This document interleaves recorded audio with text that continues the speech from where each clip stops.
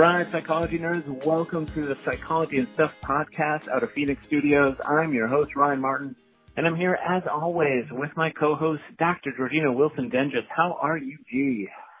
I am doing well, although it's a very drizzly, gloomy day. But, you know, April showers bring May flowers, and it's almost May, so I'm looking at it as a positive.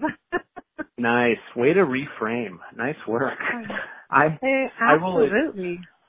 And it also did, so I've told you this before, but during the pandemic, I have felt inclined to always tell people the date of when we're recording because things change so quickly.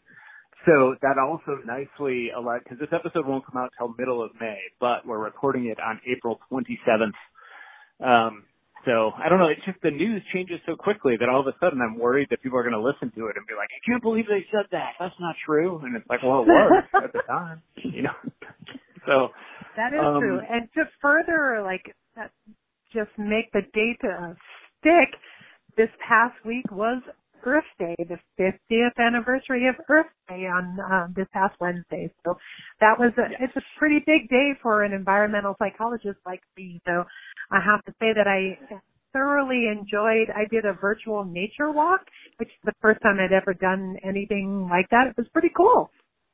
You were everywhere that day. I mean, not literally. Literally, I think you were just a few places, but I mean, you were all over the internet in various virtual spaces I saw, which was very cool. Yeah. So nice work. I was pretty much a social media influencer for a day, but it was a big day.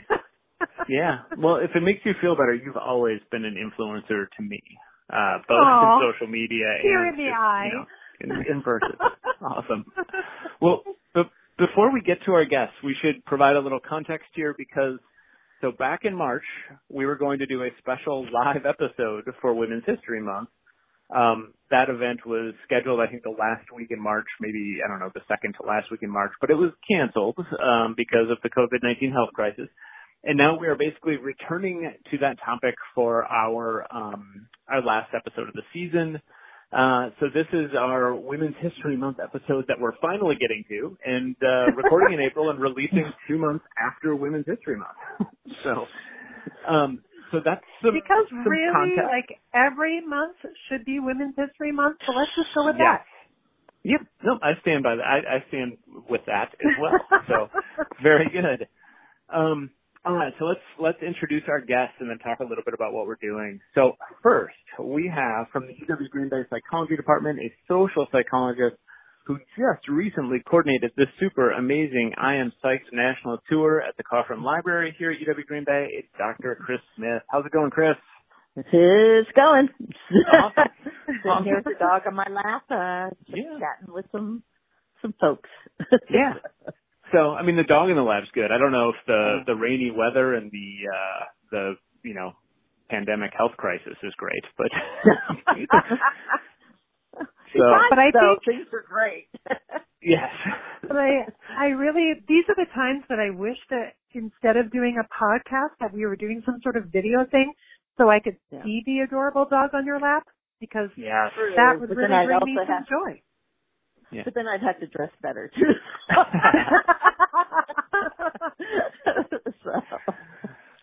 Well, all right. I got the power for this. Sorry. Yes. Well, we also have with Dr. Smith is one of her amazing students who worked on that same exact project. She is a senior psychology major here at UW Green Bay. It's Addison Hunter. How are you, Addison? I am doing okay. I'm also sitting with my dog, so that's great. All these people with pets. I was in a meeting this morning with the English faculty here at UW Green Bay, and I'm pretty sure there was a cat in every screen except for mine. They kept walking across people, like in front of people's faces while they were talking. It was really something to see. Well, I'm surprised that you don't have Hissy, your beetle, on your lap then, Ryan. You know, I did bring Hissy to a chairs meeting last month just because everybody else had pets and I was jealous. So I called Tobin over and said, go get me Hissy. So, Hissy, the best beetle, join me. All right. Well, The fifth Beatle? Sorry. Yes, that's the one. So here is our plan. We have each come prepared, I hope, to talk about a woman psychologist that we appreciate. And we're basically just going to go around the group and spend a couple of minutes talking about them. Does that sound like a good plan? And if we've got questions and stuff, we can kind of chime in with it. But I'm just kind of looking forward to learning about who people picked. Yeah. All right. Sounds great.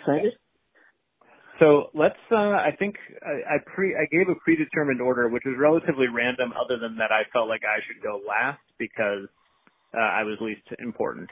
So, so we're going to start with Dr. Chris Smith.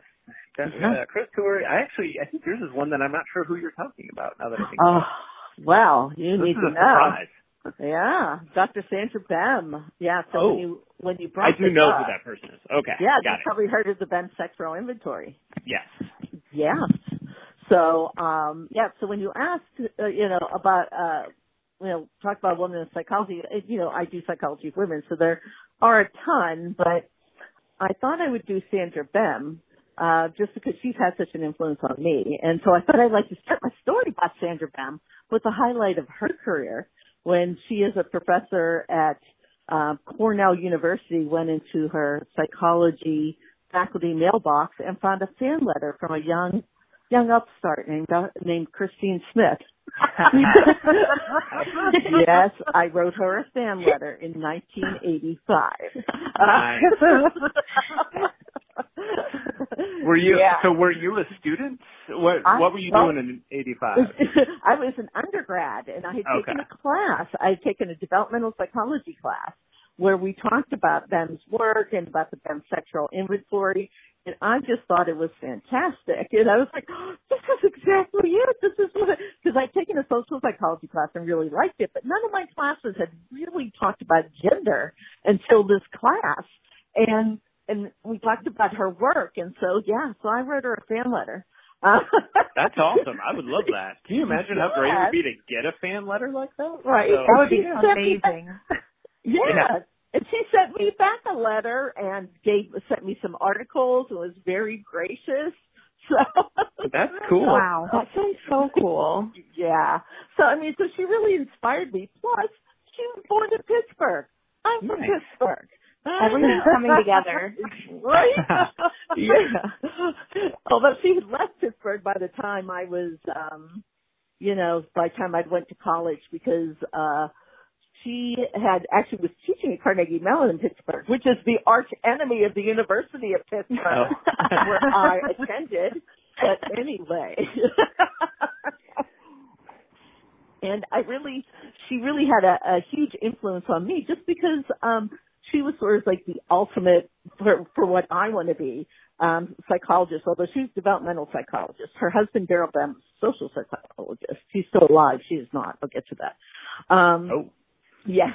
And she also was really an activist. So she did her undergrad at Carnegie Mellon, and her senior year met a handsome social psychology professor there named Daryl Bem. And they actually, apparently it was stared at each other from across the room, and it was love at first sight. But she refused to marry him unless he committed to having an absolutely egalitarian relationship. So from a very young age, she was always sort of challenging traditional norms. When she went to school, she refused to wear dresses. She wore pants. And so she always was kind of challenging this word, challenging the expectations around gender. And she and Daryl Bem were actually featured in Ms. Magazine on their gender egalitarian marriage. And while they were in Pittsburgh, they actually worked with the Pittsburgh National Organization for Women to sue the Pittsburgh Press because back at that time in the 70s, job ads were gender segregated. There were jobs men wanted and jobs women wanted. And so they worked with NOW and they sued the Pittsburgh Press. This went to the Supreme Court and won. So, yeah, so really amazing person. So, and probably if, her most well-known work, well, two areas. One is the done sexual inventory and the idea of androgyny, and this idea that you could be both masculine and feminine, that they're separate constructs rather than, an either or. And so, and that idea that probably what's most healthy is being high in masculinity and high in femininity, using those, contextually. So, with your children or with your family, you want to be high on some of those feminine traits. So being nurturing and warm and gentle, but, perhaps in a work environment, you want to be more agentic and assertive. And so people hadn't really thought of masculinity and femininity in those terms. It was like an either or. And of course, it was also attached to gender. And she said, no, women could be masculine, men could be feminine. And when I went to do my dissertation is actually on empathy towards rape victims and rape perpetrators. And there was one scale out there that was on either or. And actually kind of using that BEM framework, I created two separate scales based on that idea that you could be empathic towards victims and perpetrators. So she's really just had such a dramatic influence on my life and certainly my area of feminist psychology. Interestingly, she actually got a faculty position at Carnegie Mellon, but then they were recruited out to Stanford, and then she didn't get tenure at Stanford. Interestingly, Daryl, of course, did. She did not. Mm-hmm. Yeah. So even though this was after she had published this groundbreaking work in around masculinity and femininity, and then she was recruited. Actually, both of them were recruited to Cornell, which is where she received that amazing letter from me. And then so her work also kind of evolved. For example, into more looking at how society influences whether we're masculine and feminine and gender expectations through gender schema theory. So that was kind of her second big area, that, we form schemas about, ideas about how women and men are supposed to be like, and these are learned. And so she and Daryl had two children, which they raised in the gender egalitarian way without gender schema. She actually has a book on it called An Unconventional Family. Yeah. So throughout her life, and she has really been, committed to this as an activist, as a psychologist. And interestingly, in 2009, she was having some cognitive issues, and she went and saw a physician who told her that, she has some cognitive decline that will eventually become Alzheimer's. And she decided that when she felt that she no longer could be functional, she would make the decision to end her life, which she did in 2014. Wow. When her deficits were getting more significant, she had stored up some pills and had a good pie party for everyone and with Daryl. Yeah. So she always lived her life on her own terms. Yeah. I did not know that. Wow. Yeah. So just really and she was like 4 feet, 11 inches tall. So, and she was, this amazing force who influenced my profession, influenced me professionally and personally, as a role model, and even how I structured my dissertation. So that's why I chose Sandra Bem. Oh, well, I'm glad you did. Yeah. That's really amazing. Yeah. Hey, so approximately when did the BEM inventory come out? 1974. 1974, not even approximately. Yeah. Okay. Yeah. That is, I know exactly what it is. Journal of Clinical Consulting Psychology. Yeah. Yeah. That is it's been a while since I've thought of that scale, but that is a really, really cutting edge. When you think about how modern it feels in a lot of ways, at least the description, I guess I can't speak to the items, but it feels really, really relevant still today as far as just the ideology behind it. Yeah, well, people are still using the scale, actually. Yeah. So, okay. Yeah, looking at the actual items, they are fairly, or I just thought masculinity and femininity haven't changed all that much. So they're it's still pretty contemporary and people are still using it. Yeah. Right. Interesting. Yeah. So Very good. It has almost 3,800 citations. Wow. Wow. Okay. Yeah. I think my highest is like 15. Well, that's not true. I'm actually, third out of fourth author on a paper that has about 300 citations. So, Nice. Very good. We need to add another 0 to that at least. Very good. Well, thank you very much for that. That was fascinating. That's up there under BEM. Yeah. So, Addison, who do you have for us? Okay, so I chose Maria Root. I also have a little bit of a backstory. Mm-hmm. So I was in Dr. Smith's independent study for women of color in psychology, and we just got this little assignment where we had to pick a woman of color in psychology or just a woman in psychology and do a little presentation on them. And she gave us like a list of people and the things that they're interested in and what they do. And so Maria Root is actually interested in multiracial identities, and that stood out to me more than anything because it's something that I go through in my daily life. So she focuses on multiracial identity in families, and she's a clinical psychologist.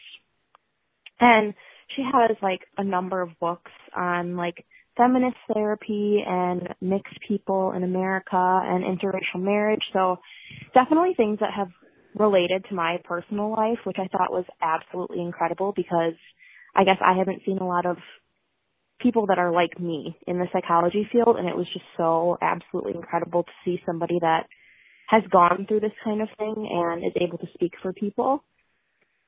So also she did this really cool thing, and it's called the Bill of Rights for People of Mixed Heritage, and it's just a document saying like what people of mixed race are able to do and what we have the right to do and how we are able to feel in our race, and that nobody else can, tell others what to do and feel about their own race, which I thought was absolutely incredible.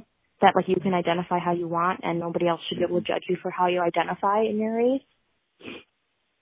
So she's also currently a member of the Asian American Psychology Association, which I think is absolutely incredible because she's half Filipino. So I just wanted to pick her because I thought I really find multiracial identities interesting, and I think she's a very good advocate for speaking out about multiracial identities. So I thought she was pretty incredible. You know what I think is really awesome is when you find someone who's doing really high quality science, but it's on something that they also are a very strong advocate for. And I heard that in both yours, Addie, but also in Chris's choice of a person. It's not only that they do outstanding research and science and are well published and amazing in that way, but also that they don't just leave it in a journal or leave it in a book, but take it out and fight for what they believe is right. And I think that is so admirable, and I love that. Right, because in like looking at her work, it's helped me and helped me see that I'm able to do stuff too. So it's really, I admire her so much because I would never have even thought of going into this, and she has so much work on it. Yeah, it's part of that sort of idea of psychology that we ideally should be, quote unquote, giving psychology away, right? That if it's just in a journal, who reads it? 3 people. Right. But if you do something in like a Bill of Rights or suing a newspaper, whatever, you do something with that knowledge to make people's lives better. Mm-hmm. Well, and science-backed advocacy as well, which I know is implied there. That in both of these cases, and this is spoiler alert, it comes up for Georgina as well. Mm-hmm. The science-backed advocacy of which is something I think we sorely need, right? Is scientists who are out speaking on behalf of the data and pushing positions that they don't just believe in but have evidence to support. Mm-hmm. Right. Very good. All right, Georgina, are you up? I'm ready to go. So I chose Elizabeth Loftus. And I don't necessarily have a personal story. Her work hasn't personally impacted me, but I do just have a lot of admiration for her. She also is a distinguished professor at my alma mater at the University of California, Irvine. So I guess that's my one connection to her. But one of the things that I so admire about Elizabeth Loftus is that she is an interdisciplinary psychologist and researcher, and I am as well. And so I love to see people show off how incredibly interdisciplinary psychology is as a field, that it's not just one thing. And so she is a professor of psychological science, of criminology, law and society, and also cognitive science. And so, wow, that just shows some of the incredible diversity that we have in the things that people study in psychology. And so I love that. Her research is all about human memory and eyewitness testimony and a lot of courtroom procedures and things like that. But what she is most famous for is her experiments that have revealed how our memory can be changed by things that we're told, that facts and ideas and suggestions that happen after an event can actually impact how we remember them. And that to me, like, it just blows my mind, like some of her studies and the clever ways in which she implanted memories into people's minds and then studied the results of that and how it changed their memory. That just, to me, is incredible. So, she is probably most famous for her application in the courtroom as an expert witness. She has been an expert witness for more than, I think, like 300 trials, including some really high-profile sexual misconduct and murder cases like O.J. Simpson, Ted Bundy, who has recently become re-famous, I feel like, from that Netflix show, and the Rodney King beating. She actually was an expert witness for the officers accused. She also was an expert witness for the Bill Cosby trial, but most recently for Harvey Weinstein. And here's the thing, like when Chris and Addie, you were talking about how both of the psychologists you were talking about were advocating for, I feel like, for women.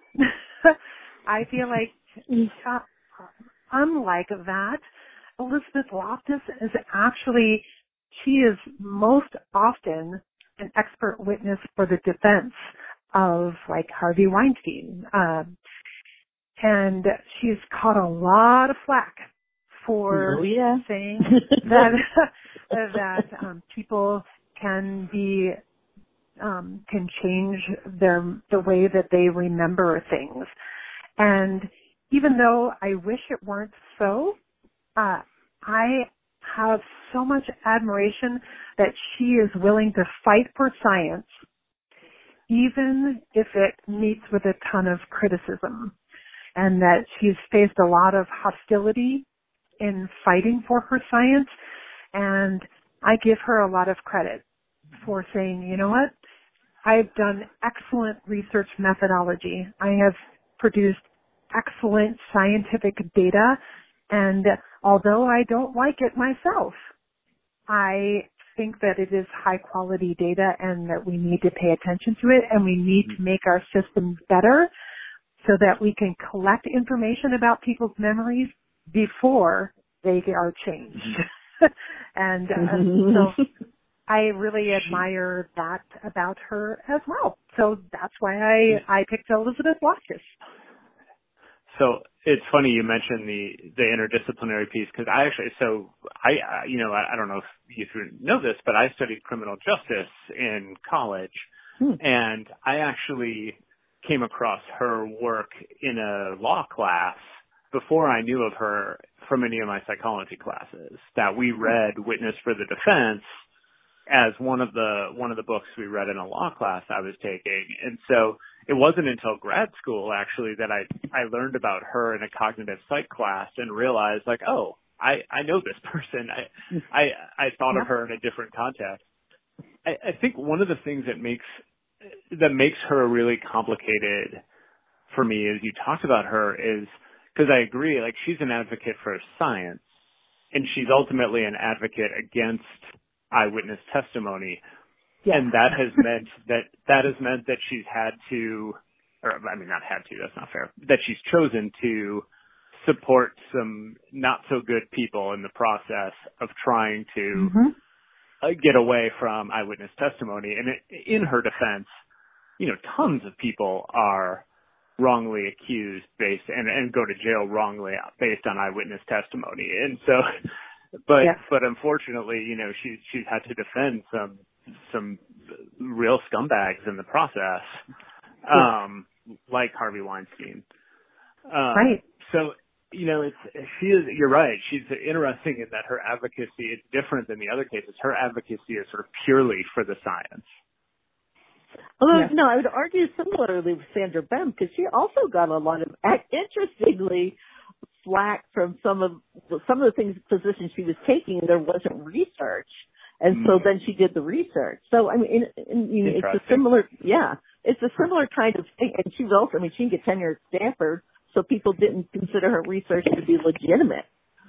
So, And with Loftus, I mean, I talk about her in my social psychology class about her work. And so, I mean, her work has had a dramatic influence. Yeah. I remember seeing her speak a number of years ago at APA, and it was, it was a packed house and people were worried.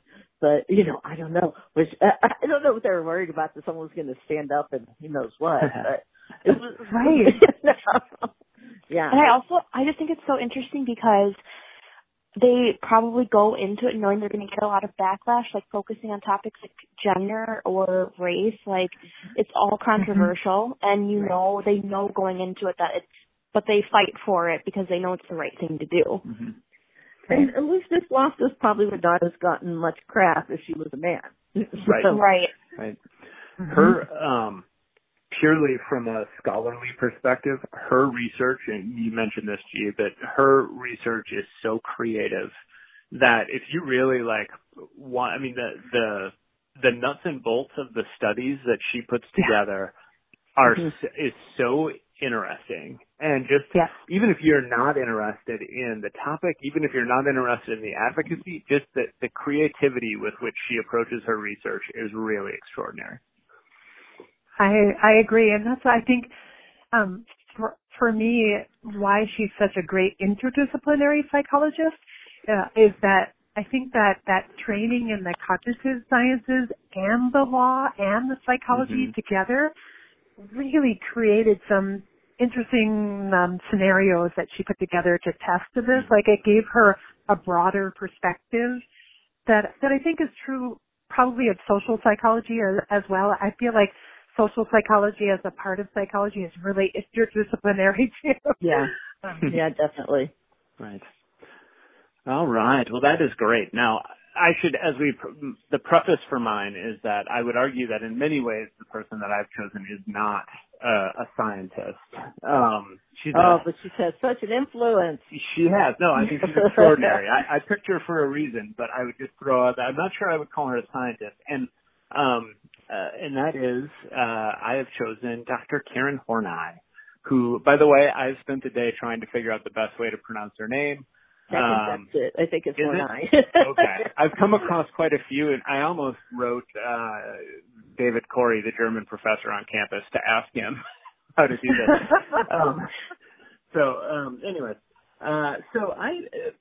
my backstory here, I have no personal connection to her. She died 23 years before I was born.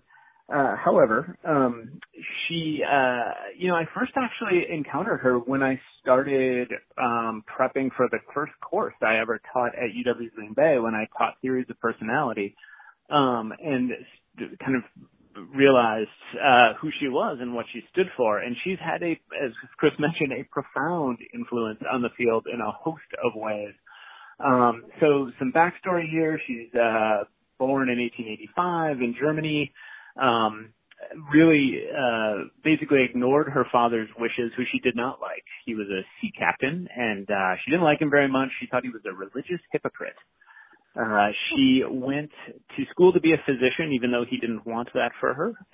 She specialized in psychiatry, and that's where she essentially encountered the work of Sigmund Freud. She wrote her most famous book, is a book that was published in 1950, just 2 years before she died. It's called Neuroses and Human Growth. Basically, her career was really interesting. She did work for I think she's a founding member of the Berlin Psychiatry Center. It's probably not an accurate name. But she did have some experience. She was never like a student of Freud, but she did work with him in some ways. But in 1932, she moved to the United States. She was recruited to come to Chicago. And basically she decided to for two reasons. One, because she was scared, understandably, of Nazis. And two, because she was tired of Freud. Of course, he came to the U.S. pretty soon after that, so that didn't really work as far as escaping him. But she's really well known for three things, three primary things. One is that she talked a lot about, and this is, I think, a variation on a lot of Freud's work, but she talked a lot about these concepts of basic hostility and basic anxiety, these ideas that we have these needs we have to have met, safety and satisfaction, and if we don't have them met, then we develop this hostility toward our parents, or we develop this feeling of insecurity that she called anxiety. I think she said something along the lines of a feeling of being isolated and helpless in a world conceived as potentially hostile. She said these concepts are interwoven, and through this, when we don't develop in a healthy, natural way, we develop these neurotic needs and neurotic trends. And these are things like, and they all sound just painfully familiar, to be honest with you. Need for a powerful partner, the need for power, need for personal admiration, need for perfection, things like that. And she lumped these into trends, which, interestingly enough, I think sound a lot like personality disorders. So one of the things I often think about is how influential she was even though the modern DSM is supposed to be theory neutral, that you really see her work captured in particular personality disorders like antisocial personality disorder or dependent personality disorder, or frankly even schizoid personality disorder. These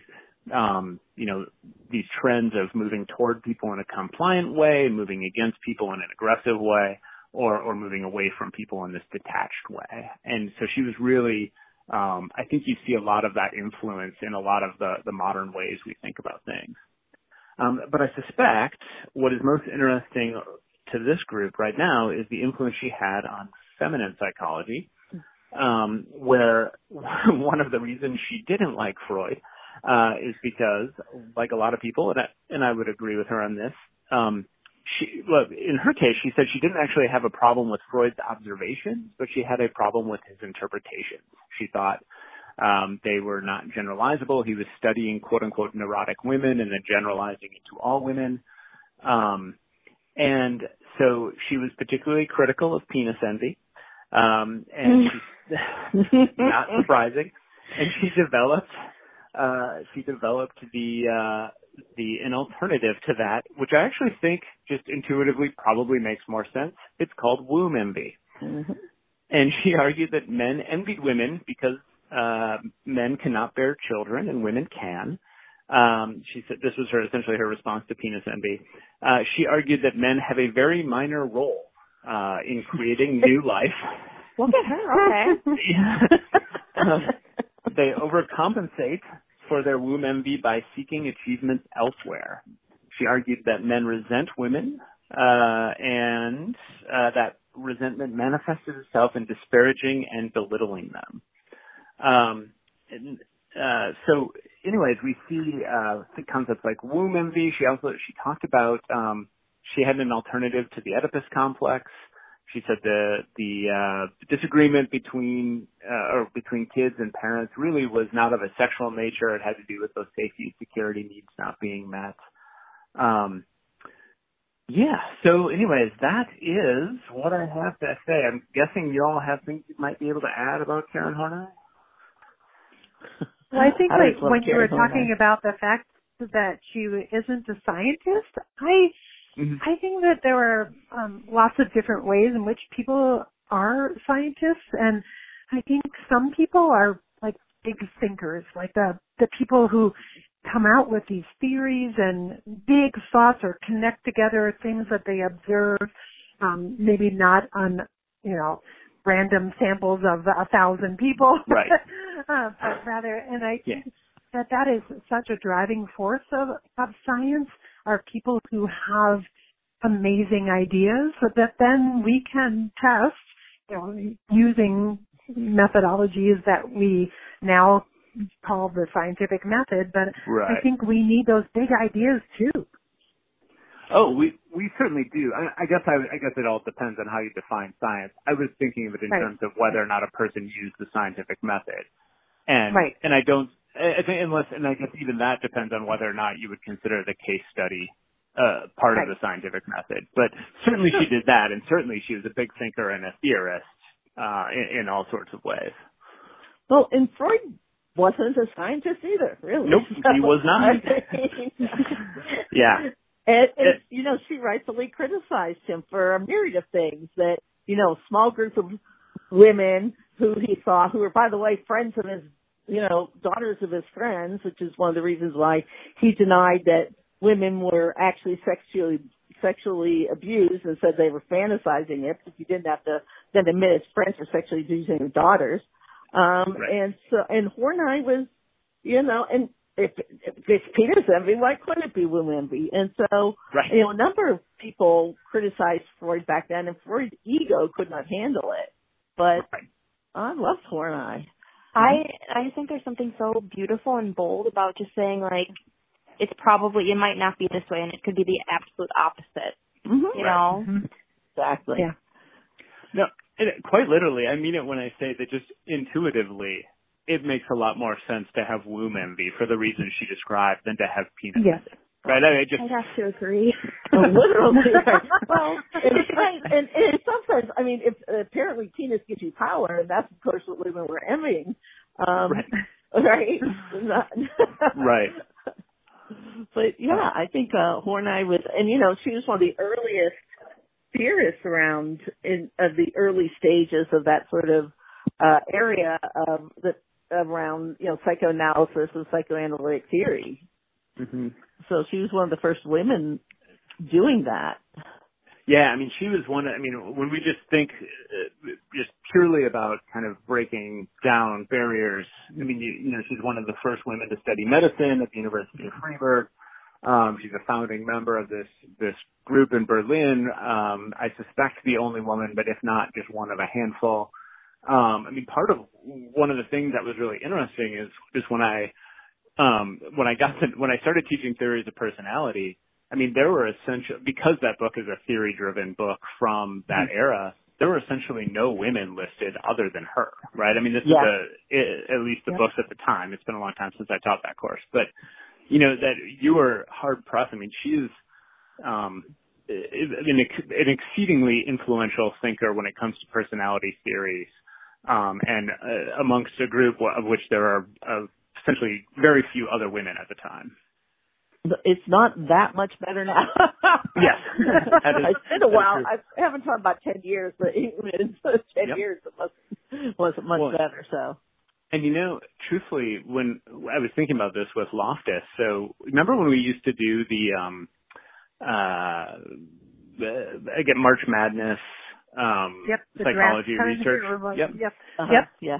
I would run down a list. I would go out and just look for those lists of most famous psychology studies.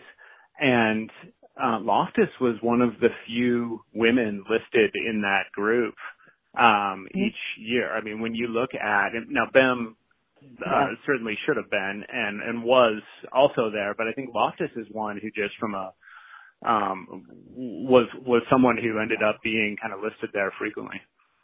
I think that I read something when I was reading about her that there was an article published, the 100 most eminent psychologists of the 20th century, and she is the top ranked woman at 58. And that says something right there. Yeah. I mean, it says something about her, but also about how many women are represented there if 58 is the highest ranked woman. Yeah. I didn't realize that. Yeah. I remember at APA several years ago, they had the 100 most prominent women in psychology. I'm imagining Loftus was there. Certainly Bem was there, and my graduate advisor was there as well. Nice. So, but Yay. interesting. So of them, 58 was the highest? That's amazing. That is. I know. I would not have guessed that. I would have thought that Loftus was in the top 10, but certainly the top 20. 58 that surprises me. I would have thought, several women would have been in the top 20. Yes. Yeah. Right. Right. Well, any final thoughts on this before we transition into our last segment? Well, it's interesting because, when you think about the four presented, they're really very different in some, different in areas of psychology. Mm-hmm. So it's a nice mix, I think, of influential women in different ways, but all, uniquely great contributions to psychology as a discipline and our understanding of people and their experiences. So one of the things I always like to do when we have these is like to throw out some names of others that listeners might want to look up on their own. Like, are there some other people out there that you thought about choosing for this or that would have been a good fit for this? Janet Hyde, Donna Madison. Yep. Is another one. Alice Eagley. What am I thinking? There's the classic article. I'm trying to think. Of course, my advisor, Irene Fries. I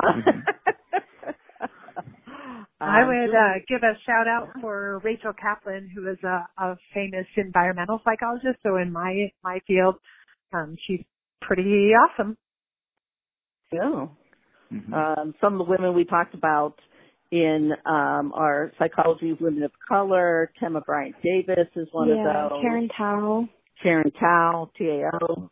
Mm-hmm. I'm trying to think.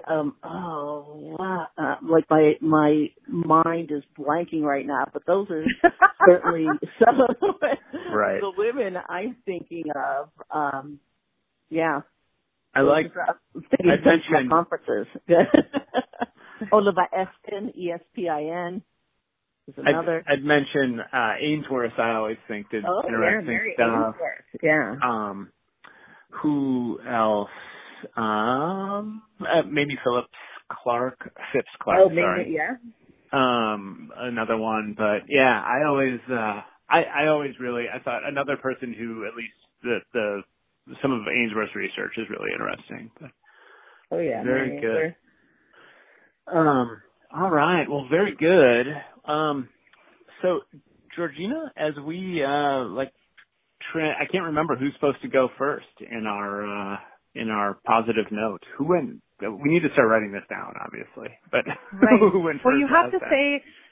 So we decided we've been doing our rapid research review throughout this part of the season since I became co-host, and it's been really fun. But we thought we would maybe end this year's or this academic year's podcast with a positive note. And so I think, can I just go first? You don't care? Just go for it. Writing? I do not. So, I think it would be great. Although this is not necessarily a journal article rapid research review, I've been thinking a lot as we've been under a stay-at-home order.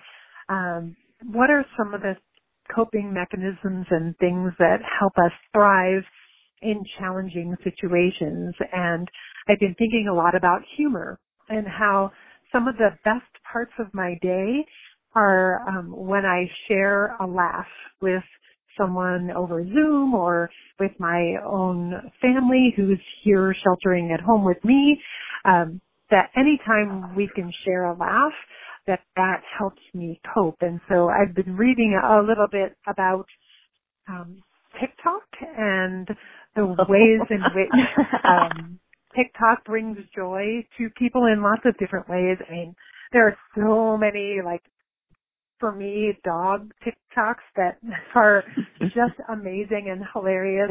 Just like 5 seconds of this dog like running around a corner, it just cracks me up and it brings me joy in an otherwise sometimes stressful time. I also love when families bond together. Like I've seen a lot of dance challenges where it's not only the teenage kids doing this dance challenge, but the parents get involved as well, which is sometimes pretty hilarious because maybe the parents aren't as good at dancers as the kids are. So that's just my positive note, is that when things are challenging, look for the humor. Find something that makes you laugh.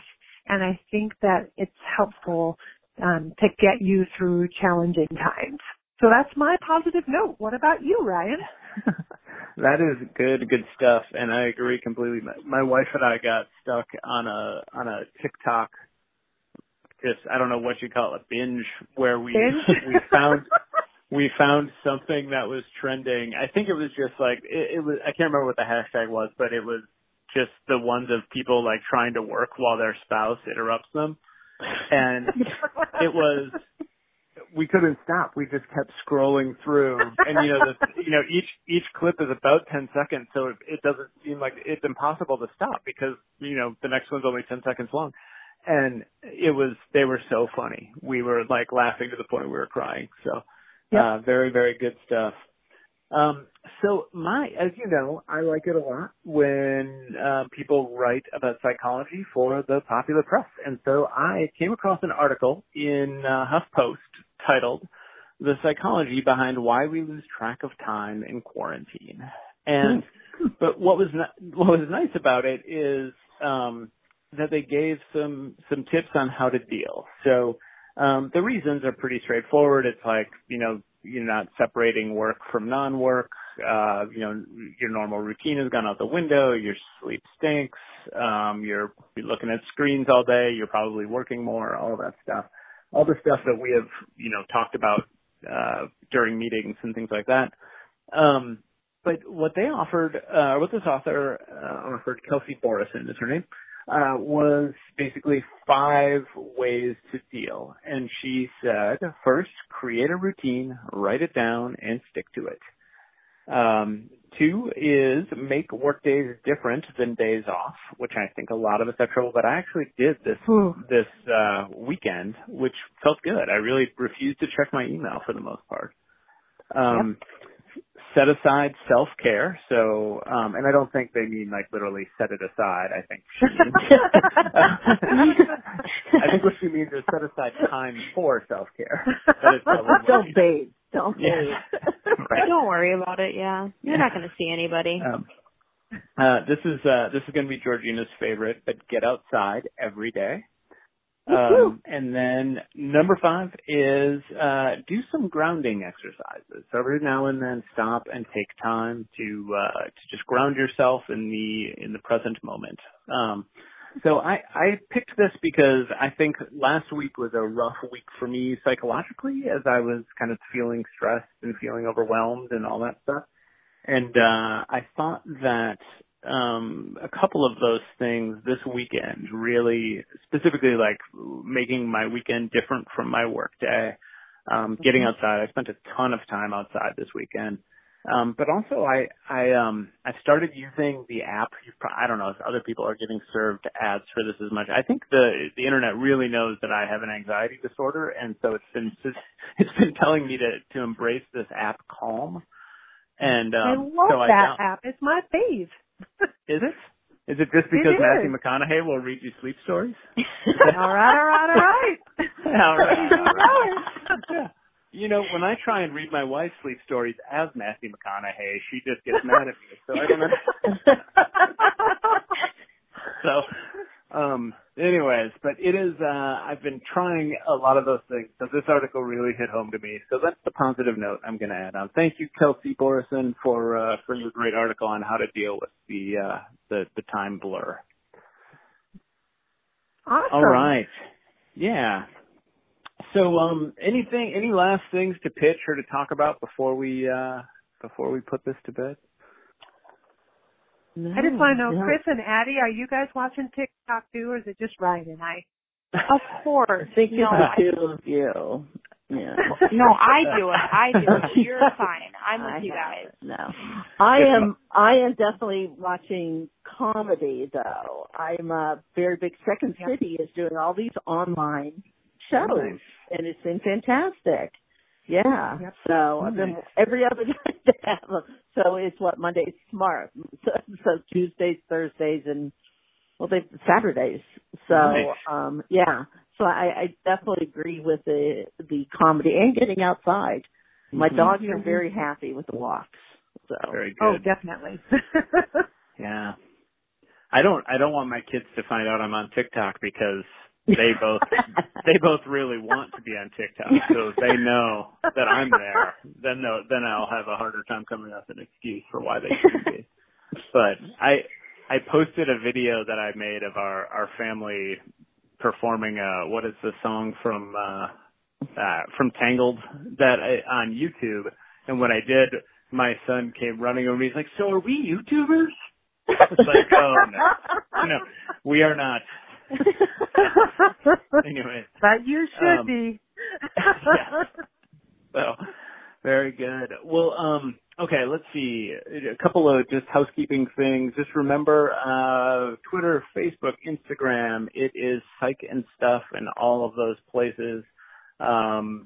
Go there, tell us what you want, especially over the summer when we're not going to have new episodes, but we'll still put some stuff out there. So go there, tell us what you want to hear and see from us.